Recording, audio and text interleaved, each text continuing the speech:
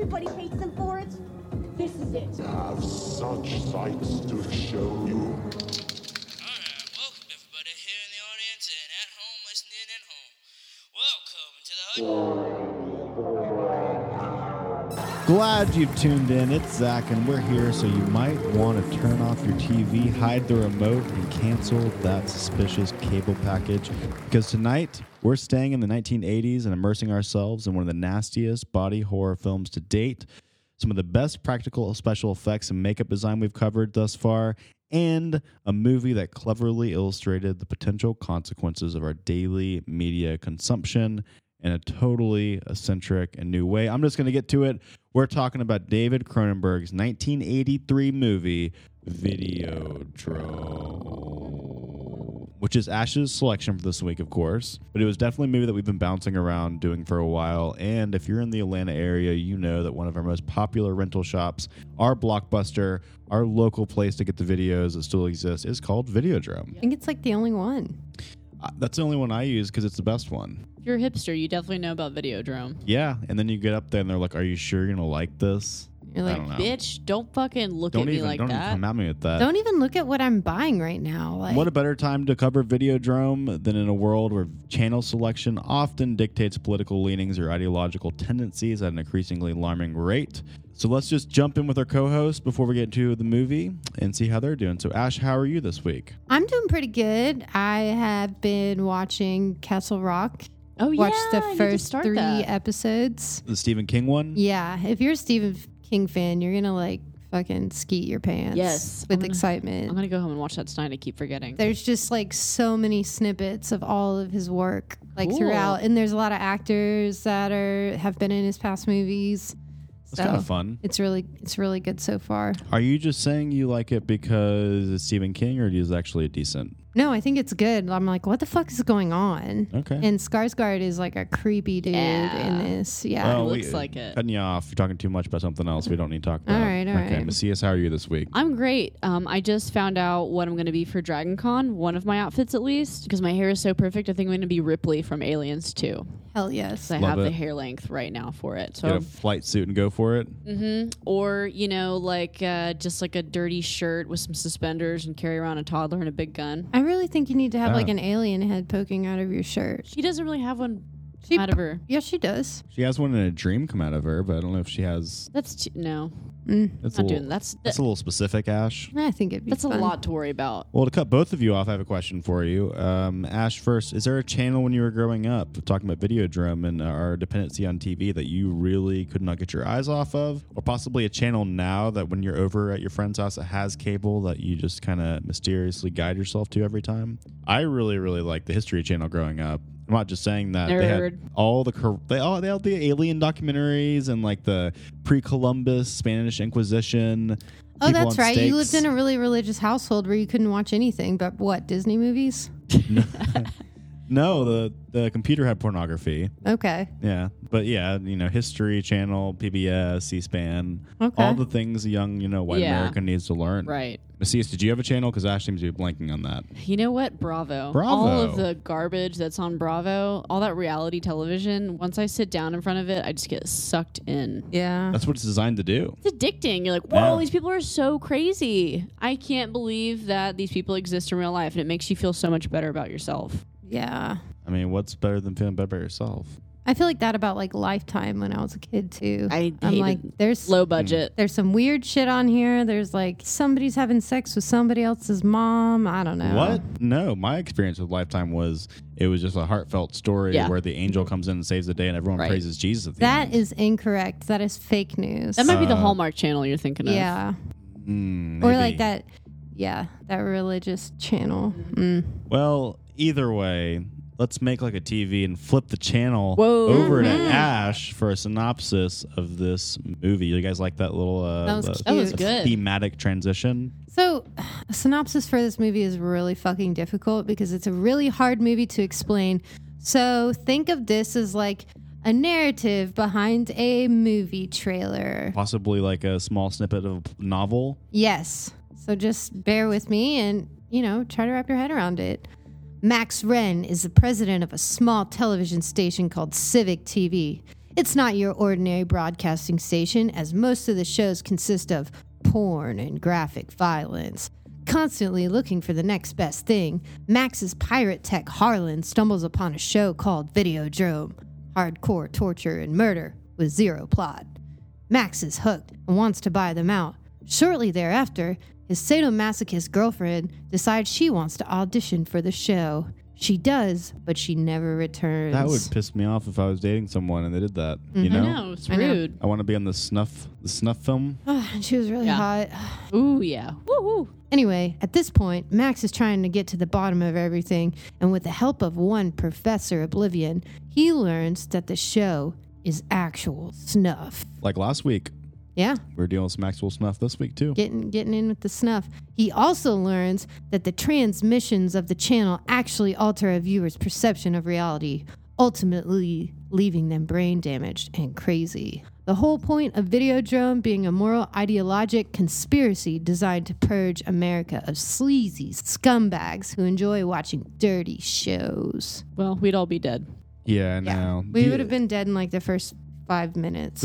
This plot made me feel like when you're drunk and you're trying to tell someone something, but you can't use the correct words. I still really don't know how to describe this plot to people. You did a very good job summarizing it. It was really fucking hard. Yeah. Took me about an hour to sit down and like, all right, what the hell? How do I explain it? And I think this is the kind of movie that you can't understand it all like one time. You have to watch it like, if you give a shit enough, you have to watch it like multiple times. And definitely watch the commentaries to get like inside the director's head. It reminds me a little bit of Jacob's Ladder, if you will. That's exactly what I was saying. Except I really like Jacob's Ladder. I know. It's like that whole distorted reality. What's real, what's not real. Throughout the movie, you can't tell, like, is this happening or is this a hallucination? That's the whole point of the movie, is the viewer's perception, which is wonderful. Mm-hmm. And I know Cronenberg did that on purpose to not make it look, you know, in some movies you can tell that it's a hallucination, but he wanted to make it look real, because when people actually hallucinate, you know, they think it's actually real life. Definitely. So the movie was released in 1983 and is considered a science fiction body horror film. So Messiah Sack, how would you define the subgenre of body horror? Oh, man. Have you seen Honey Boo Boo, the show? Oh, man. Ooh, that looks like a body horror to me. You know? Sick burn. Ooh, so TLC, that would have been a good show to get sucked into. Yeah. Definitely. Okay. I think body horror is anything where you're just taking the human body and doing something you shouldn't with it. Give me some Human Centipede, some Tusk, some American Werewolf in London almost. Because, I mean, even that had some great transformation scenes. Maybe not body horror per se, but... You guys are like really well-educated horror people. Thanks. So basically, it's a graphic depiction of the destruction of the human body. And the idea really gets its start from American Gothic literature. So think like Mary Shelley's Frankenstein. That's probably a pretty good like start for body horror, I feel like, because Frankenstein is essentially just a bunch of people put fucking together with stitches and reanimated. Yeah, so like the point is like the body is what's scary. That's what your fear is, like decomposing flesh. Or the modification of the body itself. Right. So like we were saying, movies like The Fly, Teeth, Reanimator, The Blob, Human Centipede. And you mentioned the one that really gets me is fucking Tusk.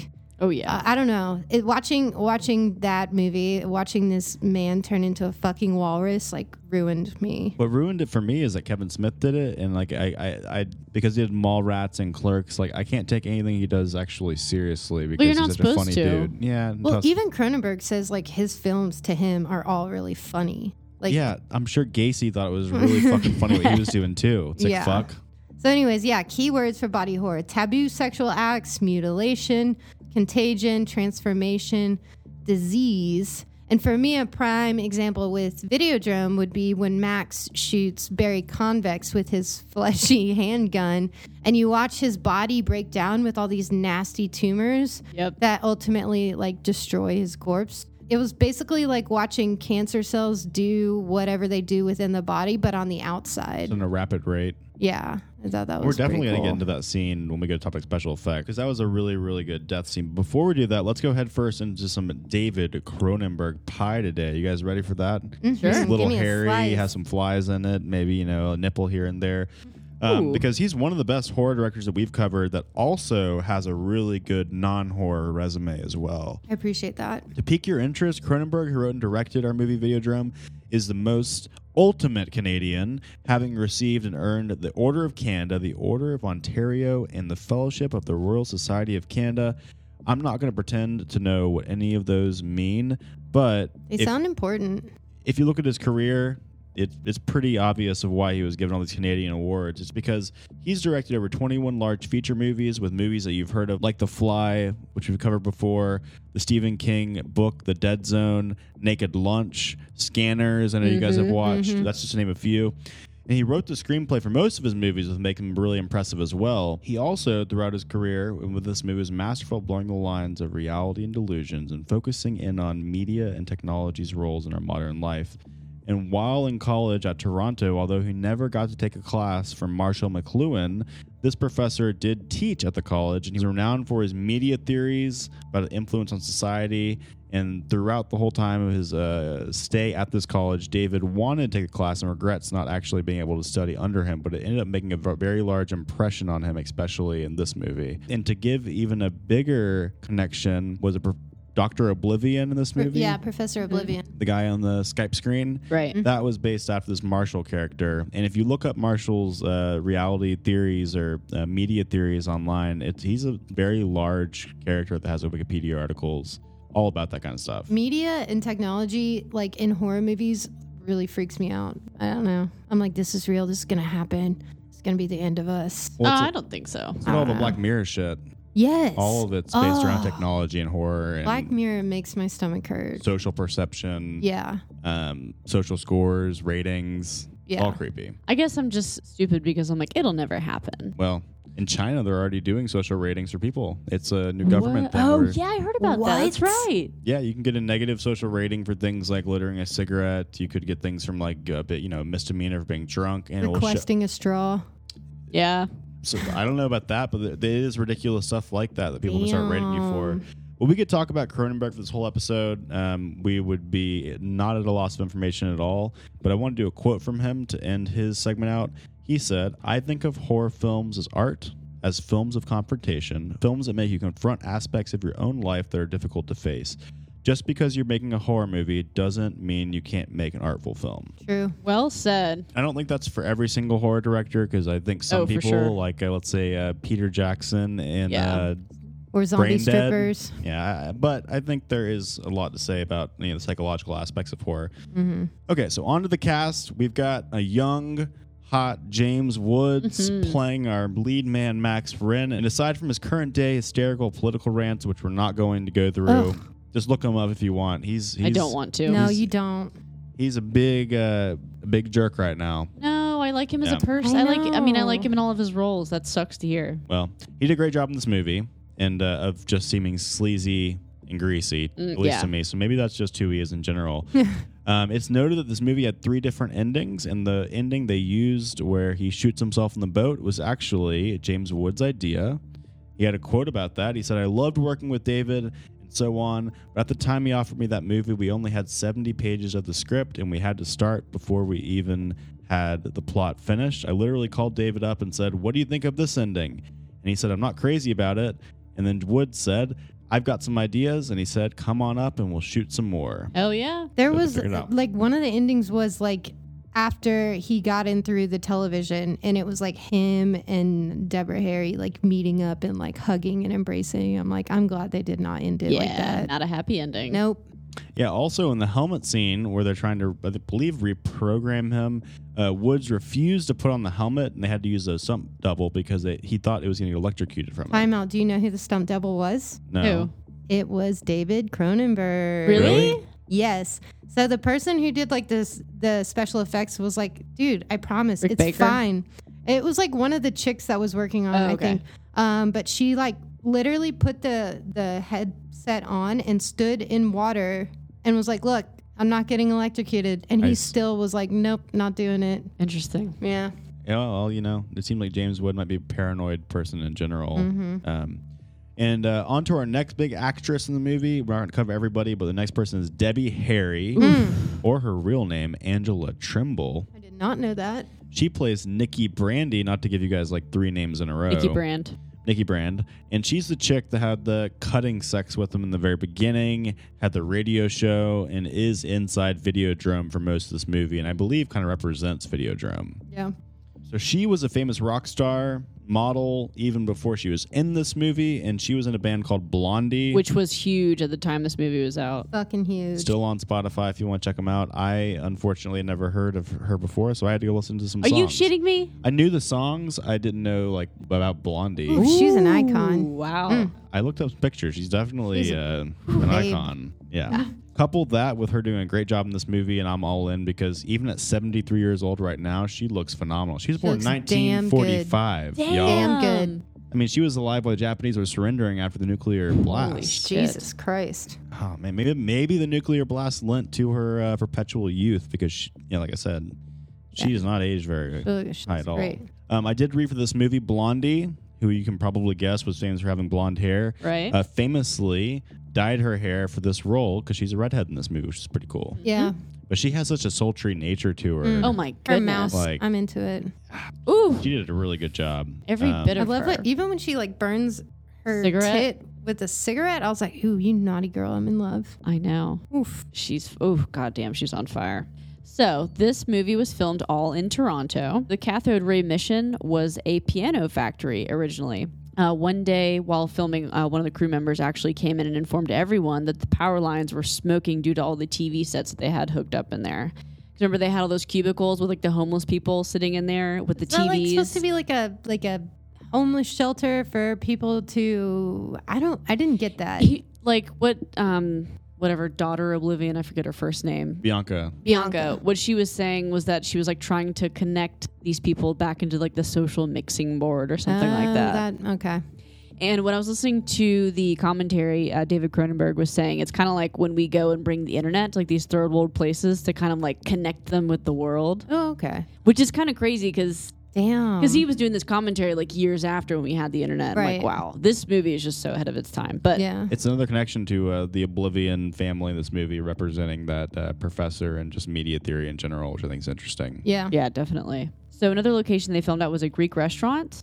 And because they were filming in kind of the fall time, daylight ended at 4 p.m. So for the entire restaurant, they had like put all these lights outside or put out the things over the windows to make it look like it was light. So they had people on the inside look totally normal, look like daylight, but they had people outside in like mittens and parkas and everything, trying to keep it, That's pretty cool. well lit and everything. That sounds really expensive. Yeah, so actually, and the reason they were shooting in the fall for this is because the people that fund this movie. All the producers, all the government. shadowy characters in No, the it's the back. government. No, when you think like the people that fund movies, like at least here in Georgia, especially like some of the doctors I work for, you help fund these movies because you get tax breaks for it. Yeah. and people are looking for tax breaks in the fall time, so that's why. So they were having really, to film. they had they had like a really limited time to actually Right. film it because the end of the like fiscal year was like coming too. Yeah, Makes sense. Ugh, that's And- stressful. yeah, and when they started filming, like Zach had said, so a lot of the script wasn't complete written. yet. Yeah, so they kind of had to like make it up as they go along. Damn. So the estimated budget was $5.9 million, Damn. but it only made $1,194,000 its opening weekend Oh God, in the that U.S. hurts. That sucks. And it only grossed about a little over $2 million. Oh my God. Man, that's like the opposite we did last week. Last week we had a budget of 100,000 that went for like however many million. This Right. one's going down. This one flopped. I'd like to see what it is now. Yeah, After all I'm these sure. years. Yeah, with like all, being on VHS. Yeah. Not VHS. I'm sure that's not a big moneymaker. but Betamax. Yeah, Betamax. Yeah, of That's what course. it is. So does special effects have anything to do with why the budget was so high? Yeah, I mean, I think I can guarantee the special effects probably went into the final cost for everything. And we can't talk about this movie without mentioning the one and the only mastermind of all special effects, which is Rick Baker. And possibly the only special effects guy that could hold a light in his lifetime up to Tom Savini. And to give you a roll call of Mr. Baker, he largely popped his cherry as an assistant on The Exorcist. We mentioned that. And he won the first Best Makeup Award for his work on American Werewolf in London, Oh, yeah, that's He right. should have. That shit was awesome. which we covered before. And if you don't remember and you don't have time to go back and listen, it's basically that transformation. That transformation scene was so crazy and took so long for them to do and was so lively and had air pumps everywhere. Yeah. No CGI. None. At all. And Rick actually ended up being kind of a fatherly figure to his crew. The average age of the special effects and makeup crew is 23. Oh my goodness. Yeah, they worked day and night, and they made some of the coolest special effects that I've ever seen and we've covered. God, they worked for a legend. Yeah, they did. Yeah, and starting with the movie, they had a TV, if you watch it, that pulsated and breathed. Do you guys remember that part? Yes, loved Had it. veins on it, and they actually did this by using an old keyboard and hooking it up to air valves and air pipes and putting it into the TV. So they had someone playing piano in a song, and it would rise different parts and depress Cool. different parts as it was going. That's neat. Next, they did really great work making the TV screen pop out. I don't know if you guys remember the scene where he looks like he's having sex with the television or he's kissing it. Yeah. And it's bowing out. Basically, they made the TV airtight. I'm not somebody that knows much about TVs, but they used weather balloon material to put on the top of it, and they rear projected the image to where they could still show the image and they could still have the thing popping out and him touching it. I'm pretty sure they also use like a dental dam. I heard that same material was used. Yeah. But all in all, just really innovative work. And like Macias was saying, it was on a very tight time frame. So they had to do things really quickly. And a lot of scenes they wanted to do, they weren't able to do because the money wasn't there or the time wasn't there. And we can go on, but I think this movie really reinforces the idea that practical, real special effects are so much better and gruesome than the CGI bullshit that we have to look at now. I think you're right. I do too. I mean, It just makes you appreciate them more too. and while I was watching the documentary, that point really shines through when you watch one of the last characters gets killed. I think Macias mentioned it was Convex. That Convex. dude, Very Very convex. Mm-hmm. He starts blowing up, and tumors everywhere. They had 7 people underneath the stage, all with their hands in this dude's body or this fake dude's body.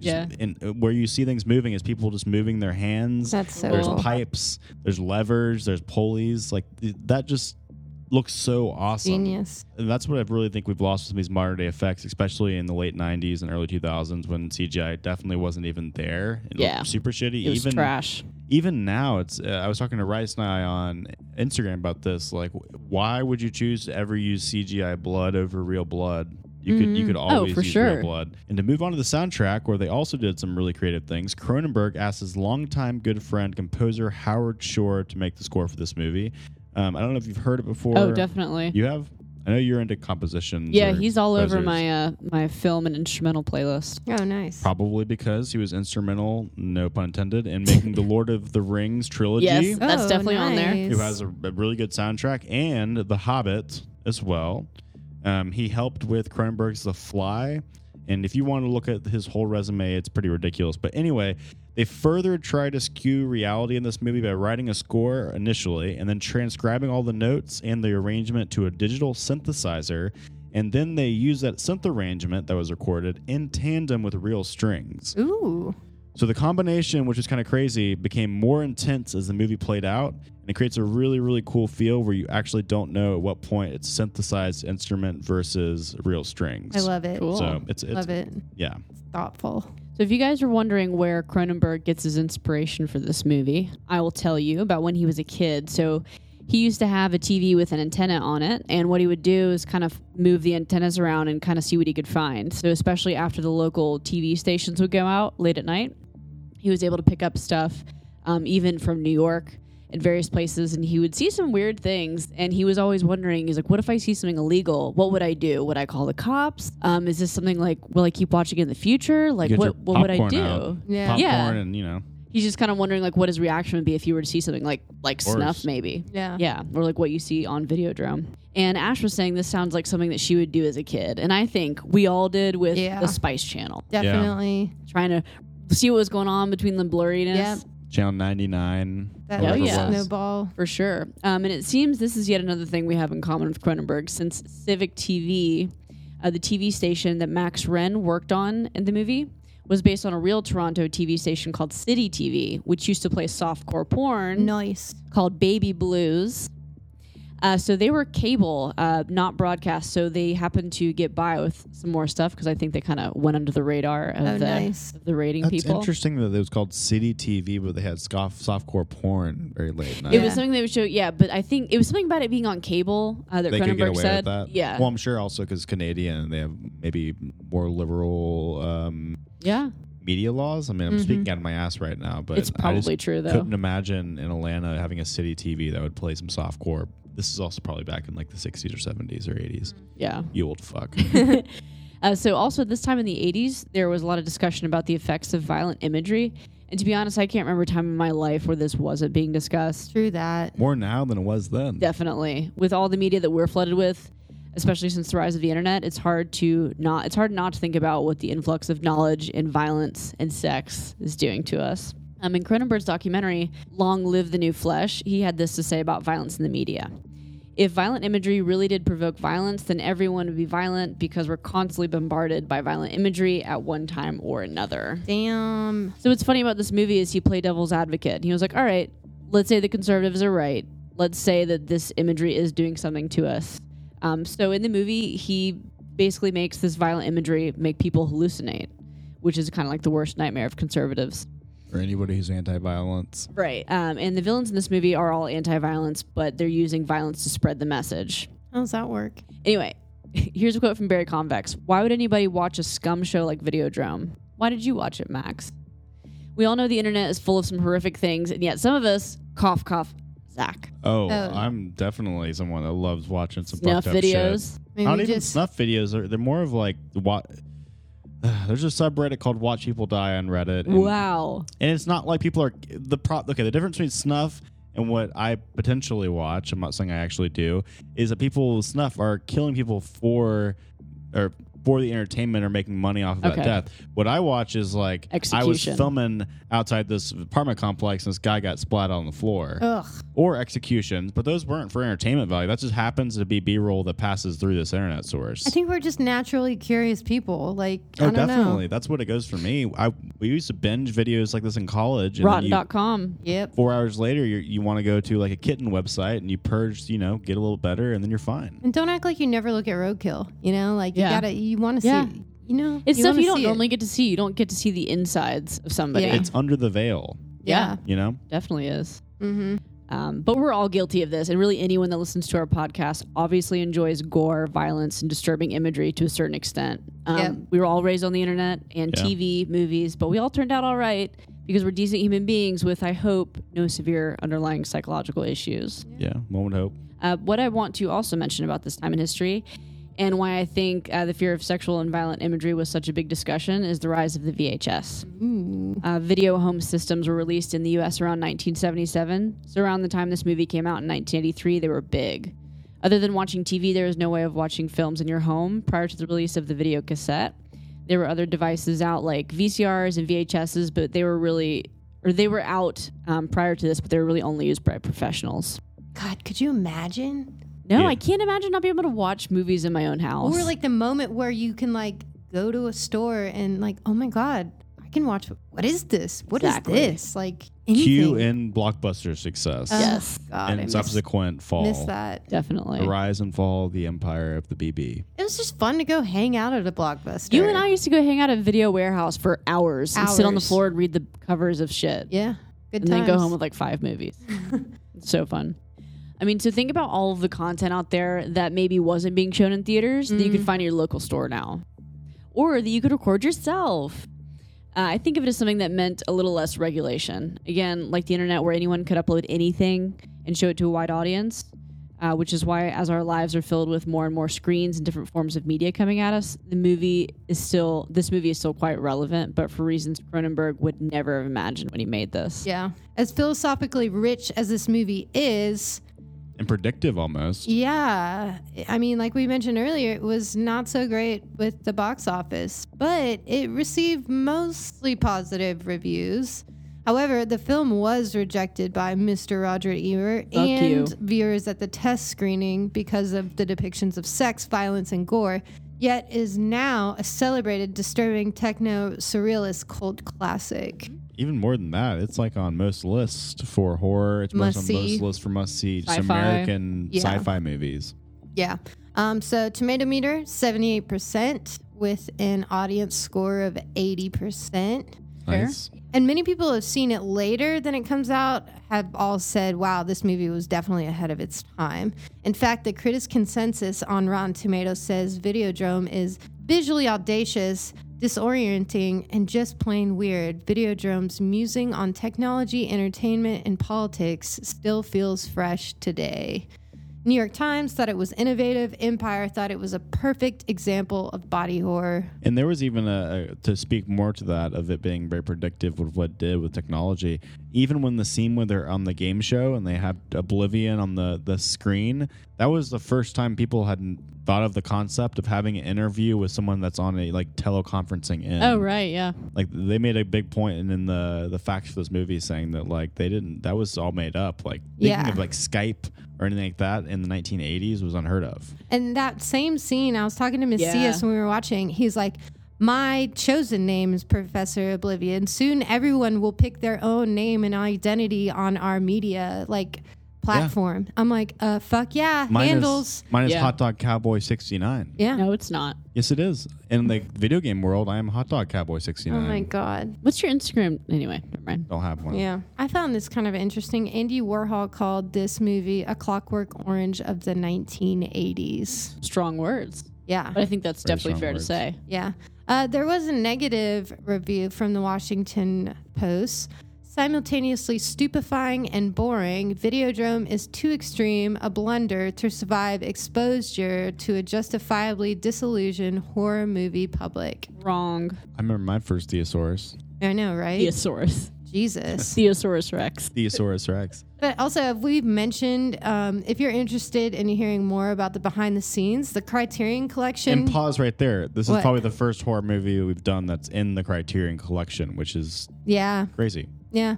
They released a Blu-ray DVD with 2 commentary tracks. I listened to the one with Cronenberg and the cinematographer Mark Irwin. Yeah, that's the one I heard. All right, so I want to move on to the taglines. Nice. And like Cecil did last week, if anyone thinks of any taglines on the fly that we could make better, Yeah. please Throw do. them out there.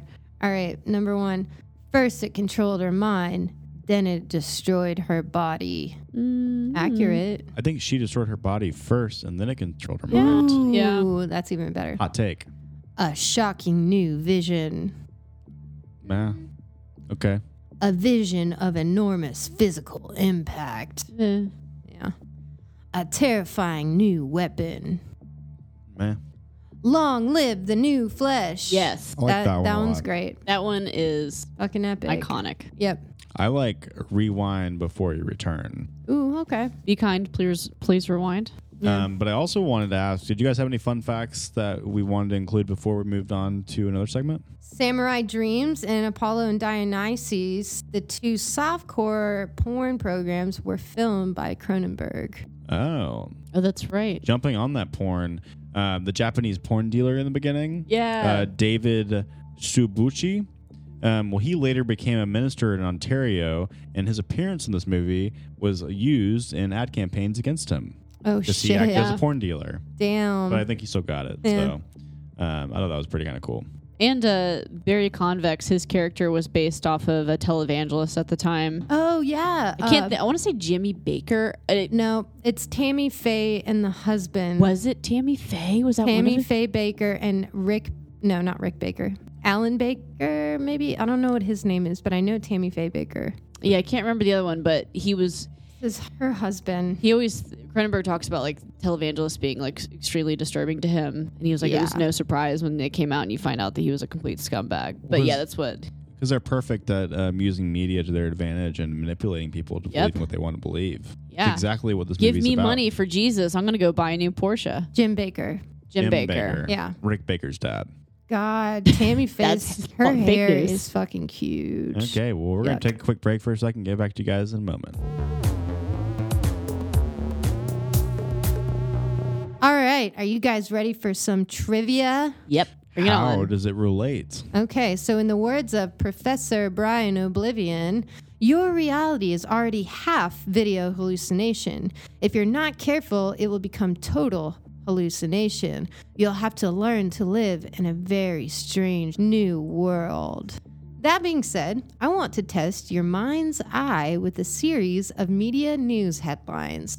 You will need to tell me which of these headlines are reality and which are fantasy. Are these like current, new headlines or just in general kind of around the time? I guess you'll find I out. guess we'll find out. Okay, number 1, Macias. Mm-hmm. Henry William Bourne was released from jail in Texas after outliving his 99-year prison sentence for horse theft. True. And that is Damn. false. Fart. That was a good one, though. Yeah. All right, Zach.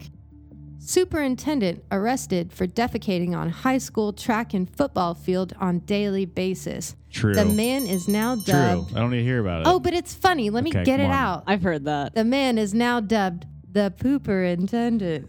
I didn't know Yep. I didn't know that was his name. I just Oh my God. Like, what the that's good. fuck, dude? it's power. With great power comes great responsibility. That's right. And sometimes if you have all responsibility, you got to go. How mortifying. Like, that's Yeah. how everyone knows you now, dude. Yeah. It's pretty shitty.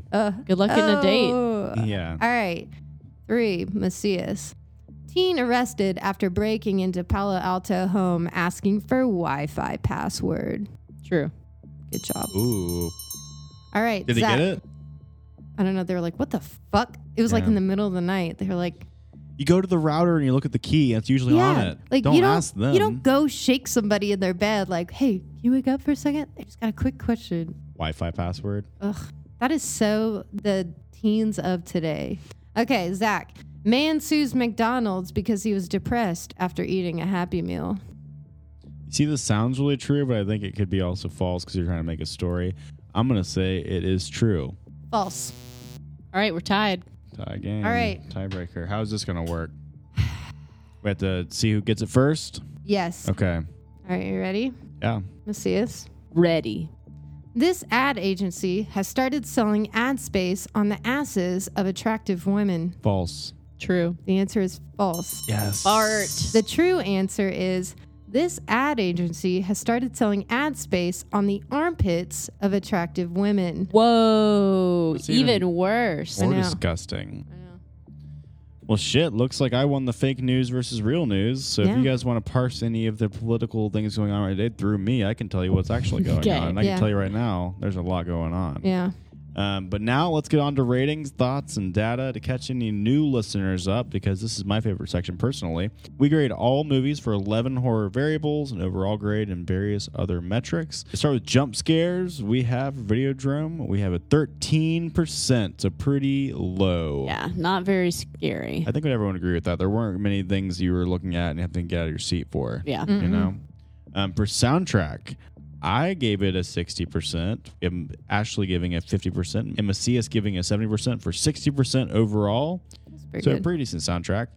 We had Gore at a 66%. It was pretty good for the time. Yeah. Yeah, we'll give you that. Shock value, we had 70%, so the highest thus far. Suspense, not a super suspenseful movie, 36%. I'm fine with that. Monster/killer appeal, we differed here. We had an 8.5 and a 6 to give it a 63%. That's good. Who gave it an 8? I gave it an 8 just because I thought the monsters were, like, I don't know, tied into special effects and how they looked. Okay. Like, Yeah. that's my argument. For special effects, we were all on the right page. We gave it a 90%. Hell Yeah. yeah. Really good special effects, again, harping on the practical effects versus CGI.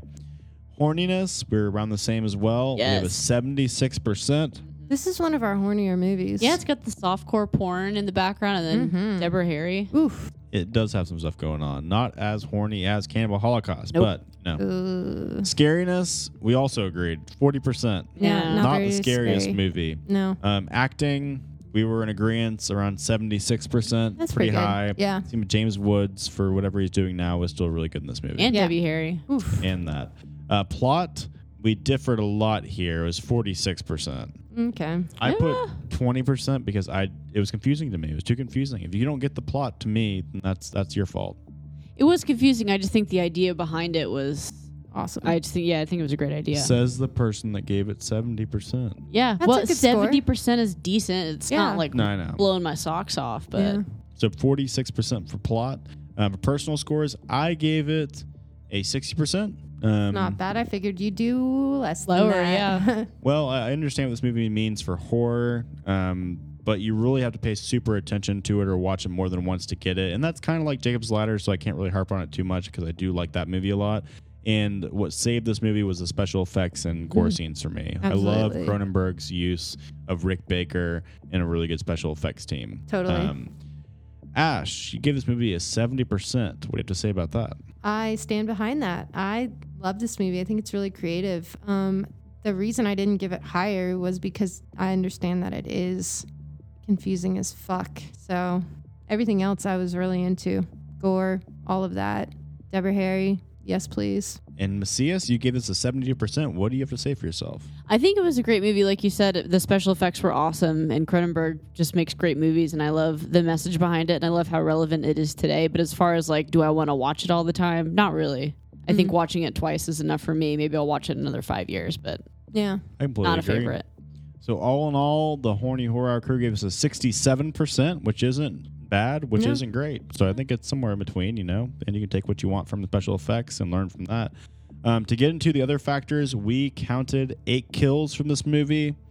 That counts Oblivion, who wasn't killed on screen. We had 4 sex scenes because we had the softcore porn going on, and we had a few different couples in that, so we kind of double a little bit. And then for explosions, we had 1. Yeah. We had 0 jump scares, which is rare. Yeah. And number of monsters we debated about. It's kind of just like a large shadowy network of people that were trying to infiltrate the brains of people. Yeah. I just put unknown. Or you could say 1 in James Woods. Yeah. But either way, it was kind of an unknown amount of monsters for that. Other than that, do you guys have anything to say about Videodrome before we put this movie back in its capsule and return it to the video store? No. I think next week we should probably lay off on the snuff. Yeah. Or the thematic transitions like I'm using. Yeah. Yeah, I like 'em. Hopefully we lay Cute off dad on the stuff jokes. because we've been hitting it hard and raw. Yeah. Last Real 2 raw. weeks. Raw Real dog. kinky. And that said, with no more Scribe of Satan, we're back to a shorter movie rotation. And like, once again, it's Macias' turn. So what's it going to be? Well, the kiddies are going back to school because Thank it's God. August now. So I think that we should do a high school movie called The Faculty. Fuck yes. Oh, a I'm movie into I have it. not seen ever.